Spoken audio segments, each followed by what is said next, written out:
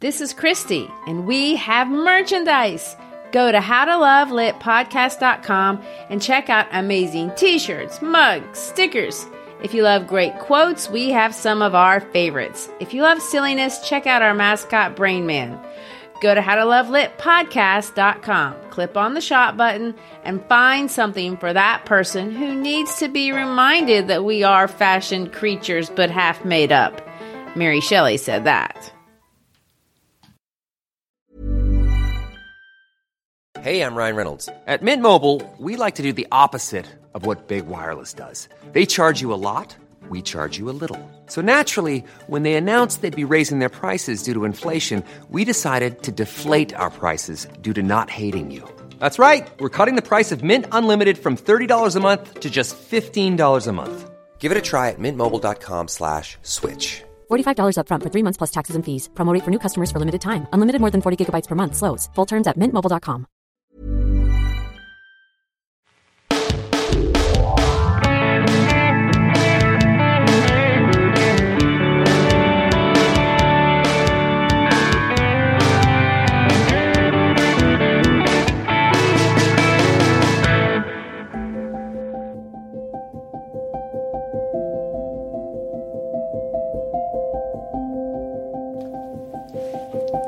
Hi, I'm Christy Shriver, and we're here to discuss books that have changed the world and have changed us. And I'm Gary Shriver, and this is the How to Love Lit podcast. If you're listening to this in real time, it is the first week of December. The Christmas season is descending upon Memphis, and that means lots of decorations and festivities and parties, all of which are a lot of fun. And last night, we were at a Friendsgiving party. A Friendsgiving. That was a new word to me up until a couple of years ago. Well, it has been around for a while. I'm pretty sure. But the first time I heard of it was really when the girls started having Friendsgiving parties. I remember back when Lizzie was in high school, she would have them with her friends. Most of the time they would do this perhaps the day before or after Thanksgiving. All the high school kids would each contribute. They'd cook a meal, or collectively they'd cook a meal. Each would bring a dish, kind of like we were doing as a family.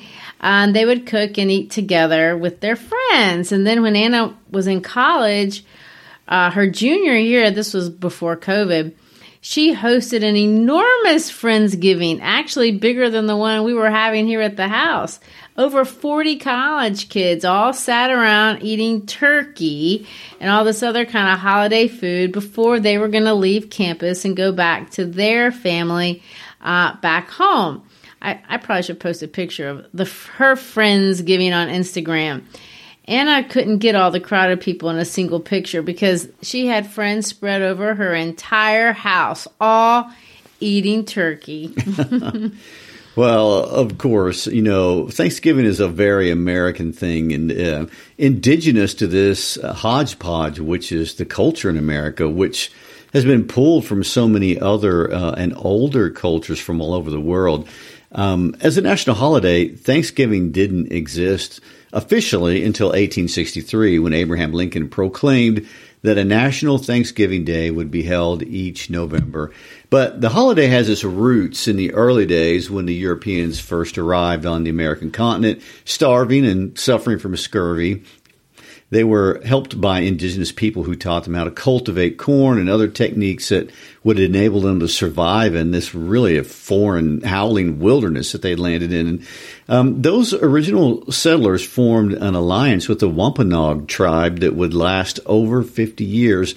And unfortunately, although it is one of the few examples of harmony between Europeans and indigenous peoples of America, it is one example of harmony. And after the first harvest for those early pilgrims, William Bradford, their governor, invited their new indigenous friends for a festival that would last for 3 days in which they celebrated together. And the official Pilgrim Chronicler wrote these words: "Our harvest being gotten in, our governor sent 4 men on fowling, that we might, after a special manner, rejoice together, after we had gathered the fruits of our labors. They 4 in one day killed as much fowl as with a little help besides, served the company almost a week. My goodness. At which time, amongst other recreations, we exercised our arms, many of the Indians coming amongst us, and amongst the rest, their greatest king, Massasoit, with some 90 men whom for 3 days we entertained and feasted. That was a big party. Well, yeah. The original Thanksgiving was actually a Friendsgiving. Okay. Which brings us to this very interesting time between Thanksgiving and Christmas. Gary and I are Christians, so as the year comes to a close, we turn our thoughts toward Christmas. That's a sacred holiday that celebrates Christ. But also, it brings with it an idea of fun. We love it. Lots of decorations and parties and food and music. The idea of peace on earth and good tidings to all people. But of course, Christians are not the only people to seek peace or even celebrate the end of the year with festivities. All peoples of all nations do this in various ways. And on this American continent, and the cultures that existed here long before the Pilgrims had their Friendsgiving with the Wampanoag people, there was a very influential hero who contributed greatly to bring peace to thousands of indigenous people on this continent and who likely influenced the peacekeeping instrument that still binds Americans together today in the American Constitution. In case you haven't figured out who we are talking about or are unfamiliar with his name, today we've decided to take a minute to look at the Iroquois Confederation, the notable creators of the document today that we would call the Iroquois Constitution, and their mythical peacemaker, Dekanawida. Dekanawida was so revered of a man during his lifetime that most of his fellow tribesmen would not even utter his name. Instead, he was only called the Peacemaker. His story is mythical and has left a strong legacy in the area that today we call upstate New York and Lower Canada. You know, now, the land of the Iroquois Confederacy, generally speaking, that includes the area to the south of Lake Ontario and to the east of Lake Erie. Because these people recorded history through oral traditions instead of written ones, the dates are difficult for us to really pinpoint. But, you know, the Peacemaker likely dates back to the 12th century. And that, by the way, is much earlier than our English language textbooks really start recording things. Obviously, English wasn't spoken by indigenous people, so most English language American textbooks don't have literature that dates back that far. But for most books, we do include a few pieces, and one of the first pieces of literature in most American literature textbooks is this one, this document of the Iroquois people of that confederation of 6 tribal nations. The document is called the Iroquois Constitution. I will admit, however, that there is not much, in at least my textbook, by way of explanation, and many years, maybe even most years if I'm honest, I have a tendency to skip over this piece of writing, not because I want to be disrespectful, but because I just don't know enough about it to feel confident in it. Much of the discussion, if you look, online or YouTube or in textbooks, about the Iroquois Constitution in regard to American literature, stems around wanting to discuss and debate to what degree the Iroquois Constitution influenced the American Constitution and how much credit should be given from one document to the other. We're very interested in citations. And I never really felt qualified to speak to that, so I just kind of didn't say anything. But today I feel that maybe I have been wrong in this and I'm remiss in this. And so I'm excited about reading this excerpt of the Iroquois Constitution and talk a little bit about the text itself, explore the symbolism, because that for sure has lasted and made an incredibly significant mark on American culture, and maybe even listen to you give us a little bit of explanation to that ever intriguing question. To what degree does the American Constitution owe a debt to the Iroquois Constitution? That is a terribly loaded question, and it's not as simple to answer as you might think. Of course not. Well, as all true history tends to be, It's always complicated. The Congress of the United States says, yes, we know that for sure. In October of 1988, a concurrent resolution passed acknowledging the contribution of the Iroquois Confederacy to the formation and development of the United States. But of course, Congress is not a historical body. It's a political one. Oh, for sure. So that answer is not a historical answer, but a political answer. And historians are not so quick to agree on the answer to this question. History, for those of us who are honest, it's complicated and it's messy. And sometimes we can't even really know for sure the details surrounding the creation of anything because sometimes things are so kind of intertangled. And, to illustrate what I mean, you need to look no further than the very word Iroquois. How's that? Who are the Iroquois? Well, they weren't Iroquois, at least not to them. I mean, that is not an indigenous word at all. I mean, the people of Dekanawida were known and are still known as the Haudenosaunee, or the people of the Longhouse. The document you're referring to is called the Gayaneshigawa, or the Great Law of Peace. And in its entirety, it exists only in the Iroquois oral tradition. And even though it is still maintained and recited this day, we would probably not like to read it on this podcast for the simple reason that it takes several days to recite fully. And it was recorded on wampum belts through wampum symbols that conveyed its meaning. And hundreds of years ago, after it was created, it was translated in English. And the English written version was divided into 117 articles. That is a lot of reading. Well, yes, and the selection in our textbook is only about a page and a half, so it's not the full edition. True.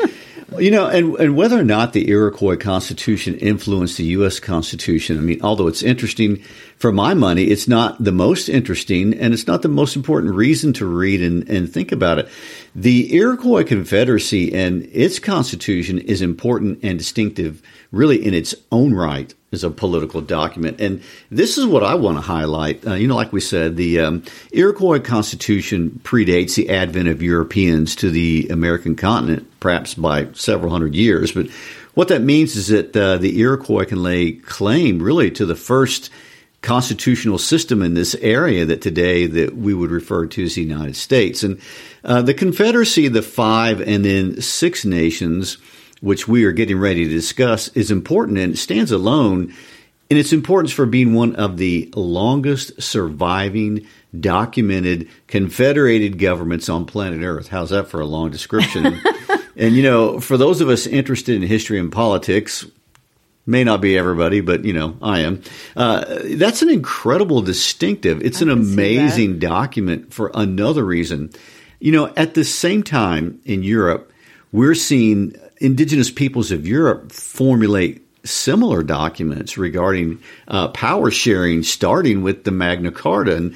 And the indigenous people here in this continent with no connection, and they were doing roughly the same thing at roughly the same time. And, one question that historians often discuss is how societies transition from being pre-political societies really to the emergence of states as we know them today. And, the Iroquois Confederation provides a documented example of how this transition occurred and may have occurred in similar fashions really all over the planet, almost archetypally. That is, unusual, I guess, or paradoxical maybe. Of course, the culture of the Haudenosaunee or Iroquois people is unique and something that I remember actually studying when I was a little girl. I attended this school, Tyack Elementary School at the time, and I was living in Prince George's County, Maryland, in the 2nd grade, and we talked about them, and I can actually remember it. Really? Before you moved to Brazil, really? What do you remember about that? Well, the main thing I remember, maybe I wouldn't remember anything if it weren't for those long houses. I think we even made some in art class, and if you've never heard of a long house, they were these wooden structures that people lived by extended family kind of partitioned off, and They could be up to 200 feet long. They were partitioned off by family unit, and they were segmented by multiple fireplaces where families could gather together. I remember thinking, oh, how fun that would be. Interestingly enough, and this is really an aside, my dad and stepmother, Barbara, have actually slept in a longhouse. Well, that's quite a resume point right there. So where was this? And did they do it for fun? Oh, no, this isn't like a timeshare or anything like that. It wasn't for fun. They were doing some missionary work for an indigenous people group in Malaysia. And in Malaysia, there are still indigenous people that live communally in longhouses, much like the Iroquois people. Oh, well, that's incredible. It's also interesting that is one of the things you remember from your early school days. I know. Isn't that crazy? Yeah. Did your teacher back then tell you the Iroquois were matriarchal or run by women? And I'm pretty sure you, of all people, would have hung on to that bit of trivia. I know. In that culture, when a man married, he left his father's home and joined the longhouse of his wife, which was run by a senior female. I think they concealed that on purpose. I know for sure I would have remembered that. I don't really know. I do remember the images of the longhouses. Well, the longhouses of the Iroquois were really under the supervision of the senior matron. And in Iroquois society, the division of labor was also gender-based. Women did most of the farming, and the men, among other things, were responsible for hunting and fighting and conducting relations with other tribes. And this meant that the men were gone for a long period of time from the longhouse. And the social unit really of the Iroquois people was not the nuclear family like we think of it, but really it was the extended family, a grandmother, her daughters, grandchildren, along with spouses living under a very long extended room. And these family groupings were highly organized into clans, and the clans passed down names or something close to what the Europeans would call actually titles. Although this is somewhat of a simplification, these titles or names are what they called sachems. And we don't have an equivalent of a sachem in the modern American context, but it is an extremely important role in the Iroquois Confederacy. And a sachem was a man specifically selected to represent his people and whose role wasn't really to help establishing peace among the other Iroquois nations.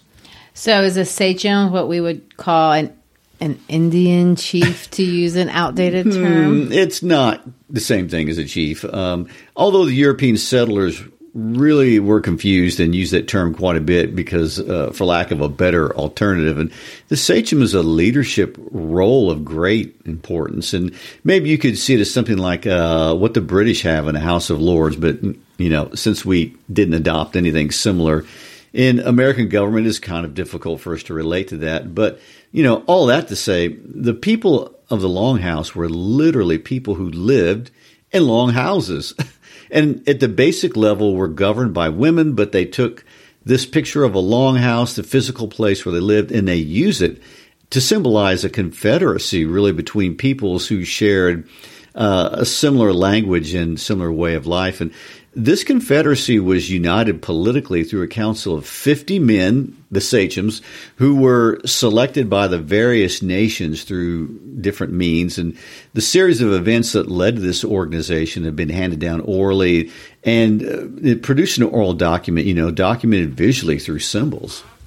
Which brings us to the story we're going to tell today, and that's the story of the peacemaker. Of course, oral tradition holds that the various clans living in this area around Lake Ontario and Lake Erie were engaged in constant warfare. And by everything I've read, it was truly brutal and bloody and ruthless and apparently never ending. There were various accounts, of course, because it is oral tradition, and so different traditions have different details. And I'll pick just one, admitting here on the front end that you may see various versions of the story that you're about to hear. But it comes down to there was a specific woman one time and her mother who were in this warring tribe scenario, and they were forced to flee for their lives because they were attacked, or their village was attacked by one of these warring groups.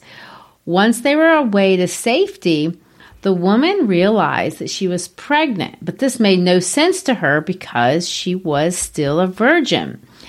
She had a dream, and in her dream, a spirit told her the child in her womb had been chosen by the Creator to bring a message of peace to his people. This woman raised her son, and starting in his childhood, the young man taught words of kindness and understanding and love and respect, and he called on his people to return to the ways of their Creator. The people listened to him, and he became known as the peacemaker. After he grew up, he turned his attention to other peoples who needed to hear the message. He carved a canoe out of white stone. And of course, his mother and grandmother were shocked to see that it could float, and it did float down the river. The peacemaker brought this message of peace first to the Mohawks, and then to the Oneida, then to the Cayuga and the Seneca. But the Seneca were reluctant, and they didn't trust him. The peacemaker found 2 warriors who were willing to support him. One of those warrior helpers today we call Hiawatha. The poet Longfellow, who came along later, borrowed Hiawatha's name to write a poem about a different Indian, and the other Indian's name was complicated, so he chose Hiawatha. So if you ever hear a poem about Hiawatha, it's not actually about the right one, and that's so confusing. But anyway, the real Hiawatha, this other warrior, many think worked with the peacemaker along with a woman, and the 3 of them would go down the river. In many of the versions of the story, the peacemaker actually had a speech impediment, and Hiawatha became the main preacher, and he would speak the words from the prophet, the peacemaker. In all the versions, at least that I found, this group of 3 traveled up and down the shores of Lake Erie and on Lake Ontario and down the St. Lawrence River, and they taught and promoted this vision of peace. Finally, at one point, the group was able to unite a special council on the Onondaga Lake, and representatives from all these nations were gathering to talk about things. One obstacle that they had, though, was this sorcerer, and he confronted them. And this sorcerer lived on the lake, and he inspired fear in lots of people, and he had snakes as hair. He was really evil, to the point that he had Hiawatha's 3 daughters actually killed. There's a long story that goes along with that. But it comes down to the idea that Hiawatha was able to forgive the sorcerer. And this incredible act of forgiveness enabled peace to move forward in a way that hadn't happened before. The peacemaker brought in the sorcerer, actually, and he became a part of the peace process, a central chief in the process, actually. He became a part of the system, and actually the council's fire keeper. And this was a very important role, because if you remember, when we were talking about the longhouse has these fires where people come around, and it's a uniting factor. And the longhouse itself was going to be an important symbol of this Confederation of Nations. So the fire in the longhouse was going to symbolize a way that these people were going to be able to come together, and it was a very important feature of the culture. So the sorcerer, who had been an enemy, now is becoming a keeper of the fire, and he also became the keeper of the wampum, which is the string of beads where the Constitution eventually would be recorded. So, with 11 representatives in place at the Grand Council, the peacemaker created the laws of the Great Peace. And after this was created, at some point, the Seneca people joined the council, completing the Confederacy. The original Confederacy was formed of these 5 nations, and 50 sachems would sit as members of the council and would meet at the Onondaga, which was at the center of the Confederacy. In order to symbolize the peace, the peacemaker chose a white pine tree, and all the members buried their weapons under this tree, agreeing to never use them again against each other. And on top of the tree was an eagle that would act as a guardian to the peace. The idea was the nations were now going to be a single longhouse. Exactly. So if you look at a map, you can see the nations aligned vertically, really just that way, with the Seneca to the west and the Mohawk Nation on the far east. And the Mohawks would be the eastern door of the Confederacy, and the Seneca would be the keepers of the west. And they were now the Haudenosaunee, or the people of the Longhouse. The Longhouse being the metaphor for this new nation. The laws governing the Confederacy were complex and they were highly sophisticated, and the Mohawks were the first among equals, the preeminent tribe.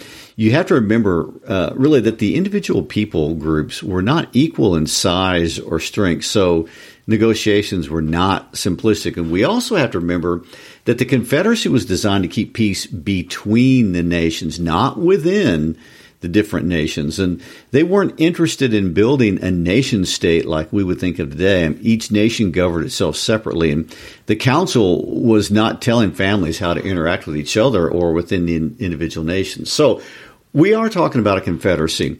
This is not a democracy like we would think of today with, one person, one vote, that sort of thing. But the Confederacy held together for centuries, and actually it's still in place today. And to this day, representatives of the whole Confederacy still meet. They still gather around a single council fire, and they discuss issues that affect the nations. And you know what? Let's read the beginning words. It's kind of a famous introduction. You have to remember that this is a translation. So as with all poetry that is translated, it's going to sound slightly stilted and not as natural as if we were able to understand the original words in its original context. So Christy, let's read Dekanawita's words about the tree of the great peace. I am Dekanawita, and the 5 nation Confederate lords. I plant the tree of the great peace. I name the tree of the great long leaves. Under the shade of this tree of the great peace, we spread the soft white feathery down of the globe thistle as seats for you, Adonariah and your cousin lords.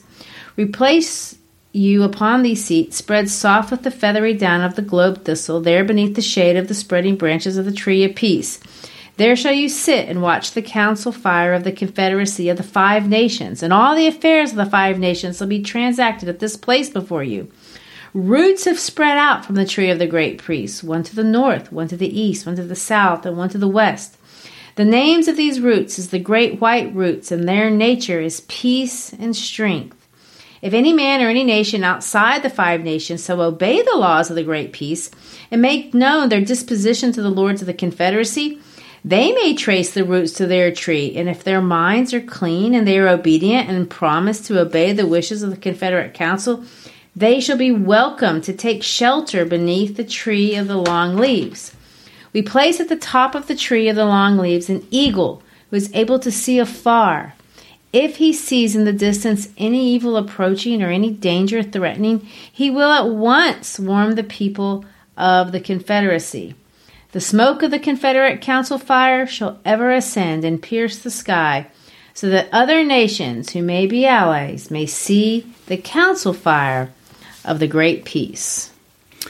I want to point out, and I don't know if this is interesting for English students, but it's very interesting to the history nerds among us, that, the organic metaphor is not original to any one people group. Making metaphors of nature, that's used by a lot of traditional societies, and that is not what is distinctive here, although it is really beautiful and symbolic. But the Iroquois Confederation, in its second provision, contains a different and a really outstanding, remarkable idea, stating that individuals and nations outside the Confederation can trace their roots to the great tree and thereby come under the shelter of the Confederation. Not by joining the culture, but by making a promise to really obey the wishes of the Confederate Council. And this is explicitly political language, and it moves this document from a shared myth to a constitution. that allows for future members to join, surely on political grounds, not even cultural grounds. And that's a huge shift, and it's actually kind of exciting, really. But what we see here is a blend of traditional pre-political structures with political institutions like we're accustomed to today. I mean, it really is amazing. In other words, what you're saying is you could be of a different people group and keep your own culture, but still be a member without converting to the majority culture. That's it exactly. And that is a confederation by definition or experience there. And of course, what we have in the United States today, we have hundreds of cultures attempting to live together with a political agreement and not requiring any group to convert to a different culture. And it's a difficult thing to manage. Along those lines, let's read Daganowada's last message. I mean, it's dated by most scholars to be around 1450 A.D. We bind ourselves together, said Daganowada, by taking hold of each other's hands. Our strength shall be in union, our way the way of reason, righteousness, and peace. Hearken, O chiefs, that peace may continue unto future days. Have courage. Think not so much of present advantage as the future welfare of the people. When you administer the law, your skins must be 7 thumbs thick, so the envious darts of your enemies may not penetrate. Be of strong mind, O chiefs. Carry no anger. Think not forever of yourselves, nor of your own generation. Think of those yet unborn, those whose faces are coming from beneath the ground. Wow. The language is optimistic and future-looking. Look at the dates, though. Obviously, the document worked. Even if you line this document up next to colonial history, our American history didn't even begin until 1776, if you're going to say that it started with the Continental Congress. So, Gary, getting back to the controversy, is there any agreement at all as to the question of whether the founding fathers of our American Constitution, as we call them, studied the Iroquois Constitution and used it to form as the basis of the American one? I mean, I can see that we have representatives, although, we don't have sachems. Well, sure. I mean, there's not total agreement. You have to remember, and this, of course, is where the history of indigenous people gets very sad, that by the time of the American Revolution, much of the Iroquois population had been decimated by smallpox and chickenpox, and the Iroquois nations suffered really horrible epidemics starting from the 1630s. And wow. If we just look at one example, like over 60% of the Mohawk population alone died in the first smallpox epidemic in 1634. And because of this, the numbers of indigenous peoples were so reduced that by the colonial era, compared to the numbers of the British and the French settlers, the native peoples were really in the minority. But what's important is that they were put in this awkward position of trying to navigate neutrality between the European warring opponents. In other words, they had to take sides. And who were they going to support? The French, the British, the Americans? That's a story within itself that's fascinating. But to get to the question at hand, we know for sure that Benjamin Franklin was a student of indigenous life, and he spent time with the Iroquois leadership, and he was an admirer of Chief Conestoga, the most prominent of the Iroquois leaders during Franklin's lifetime. We also know that another Iroquois leader by the name of Hendrick was asked to provide insight for the colonists as to how the Confederation of the Iroquois was structured. This was in reference basically to the Albany Plan of Union, which was one plan presented for consideration in uniting the colonies. And we also know for a fact that in May and in June of 1776, 21 Iroquois leaders visited Philadelphia to meet with the Continental Congress. And this was right before, of course, the Declaration of Independence, and that's what we know for sure at this point. People like James Madison in particular never gave direct credit to any indigenous documents, but there is no doubt that the founders were aware of indigenous confederations and how they were structured. And, not just the Iroquois, actually there were others, but they were aware that the indigenous peoples were using some form of central government with limited powers to live together in peaceful arrangements on the continent. And we also have been given a few hints that the Haudenosaunee left an impact on our American heritage through some of our most important American symbols. The first, of course, being the most iconic of all American symbols, the eagle. Yeah, I read that about the eagle, and that is really cool. This summer, as a family, we went to Dollywood. That's an amusement park Dolly Parton built here in the Appalachian Mountains in Tennessee. But anyway, in Dollywood, they have bald eagles, and we got to see them because they have them there at the park, and they really are truly incredible birds.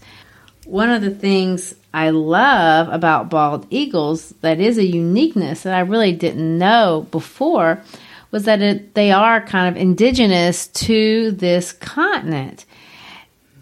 A thing that I didn't know about bald eagles before I started reading up on this podcast, though, that was the bird chosen by the Iroquois to fly above that tree of peace. The eagle, of course, is known for its amazing eyesight, and this characteristic was important for the Iroquois. The idea being that the Iroquois government could be protective and watchful, long-sighted for its people, just like the eagle. Well, I want to make a quick reference to your historical crush, Benjamin Franklin. Yes, I do have a historical And go on crush. record that he did not want the American eagle to be our national symbol. He favored the turkey. He thought the turkey was of more noble character. Well, we eat that on Thanksgiving, so that clearly had to go. Well, and of course, the eagle isn't the only symbol used in American iconography. Daganoweda very famously took an arrow and broke it. He then took 2 arrows and broke them, but then he bound together 5 arrows together and illustrated that 5 arrows could not be broken. And the cluster of the arrows was to symbolize the strength founding in the joining of these several nations. And Hendrick illustrated this for the colonists. And one of the delegates is recorded to have said this: Hendrick used the example of the Iroquois when their nations came together. He held up 1 arrow and broke it. Then he held up 5 arrows bound together and showed how they could not be broken. And really, if you look at the symbol of the United States, in the left talon of the American eagle, you will see 13 arrows held by an eagle. And I've seen that so many times, and I have never one time thought about it until we read this about the origin of it. Yes, and let me give you one other interesting historical fact. We have 50 states in this union. 26 of those states are named after a Native American Indian tribe or Native American words. Something else I didn't even think about. That's how deep the indigenous history runs in the United States. Well, it's very cool. And just like a soaring eagle, we threw that story probably faster than we should have. And threw in a pun. I know. Well, the story of the peacemaker of Hiawatha and Haudenosaunee is, of course, more intricate than the quick discussion that we just had. And there's lots of wisdom and the many myths and legends, and we would do well to think about them at great length. And I know you knew this, but I had never thought about that expression, burying the hatchet. And I never knew that it came from an indigenous document. And I did not know that it came from this indigenous document. I didn't know that it had anything to do with Hiawatha's ability to offer forgiveness and to forge a confederacy that would be the basis for one of the oldest working forms of democracy on planet Earth. It's an incredible legacy, and it goes to show, if nothing else, and of course this is what Whitman kept saying over and over again his entire life, that we are way more alike than we are different. And if we look closely, we will see our paths have intertwined way more than if we could have ever imagined. And if we choose, even the most divided and hurt among us can bury those hatchets and forge a future towards peace. And that is a reason to celebrate Friendsgiving at any time of year. Indeed, indeed. Well, we hope you enjoyed listening to this very abbreviated discussion of an incredible document from our continent. And this excerpt from the Iroquois Constitution.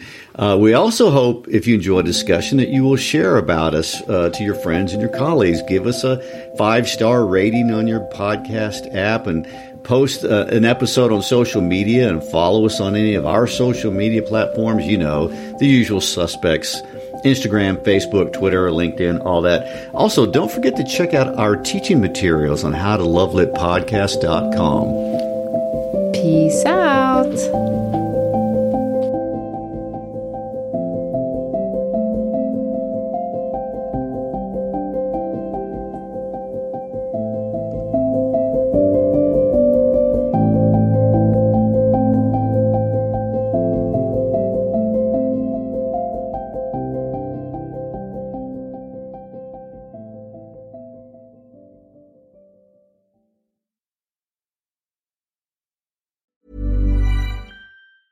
Hey, it's Danny Pellegrino from Everything Iconic. Ready to upgrade your style game without blowing your budget? Check out Quince. They've got all the good stuff, shirts and polos, activewear, and fine leather goods, all at 50 to 80% less than other high-end brands. And the best part? They're all about safe, ethical, and responsible manufacturing. Get that luxury vibe without the luxury price tag. Hit up quince.com/upgrade for free shipping and 365-day returns on your next order. That's quince.com/upgrade.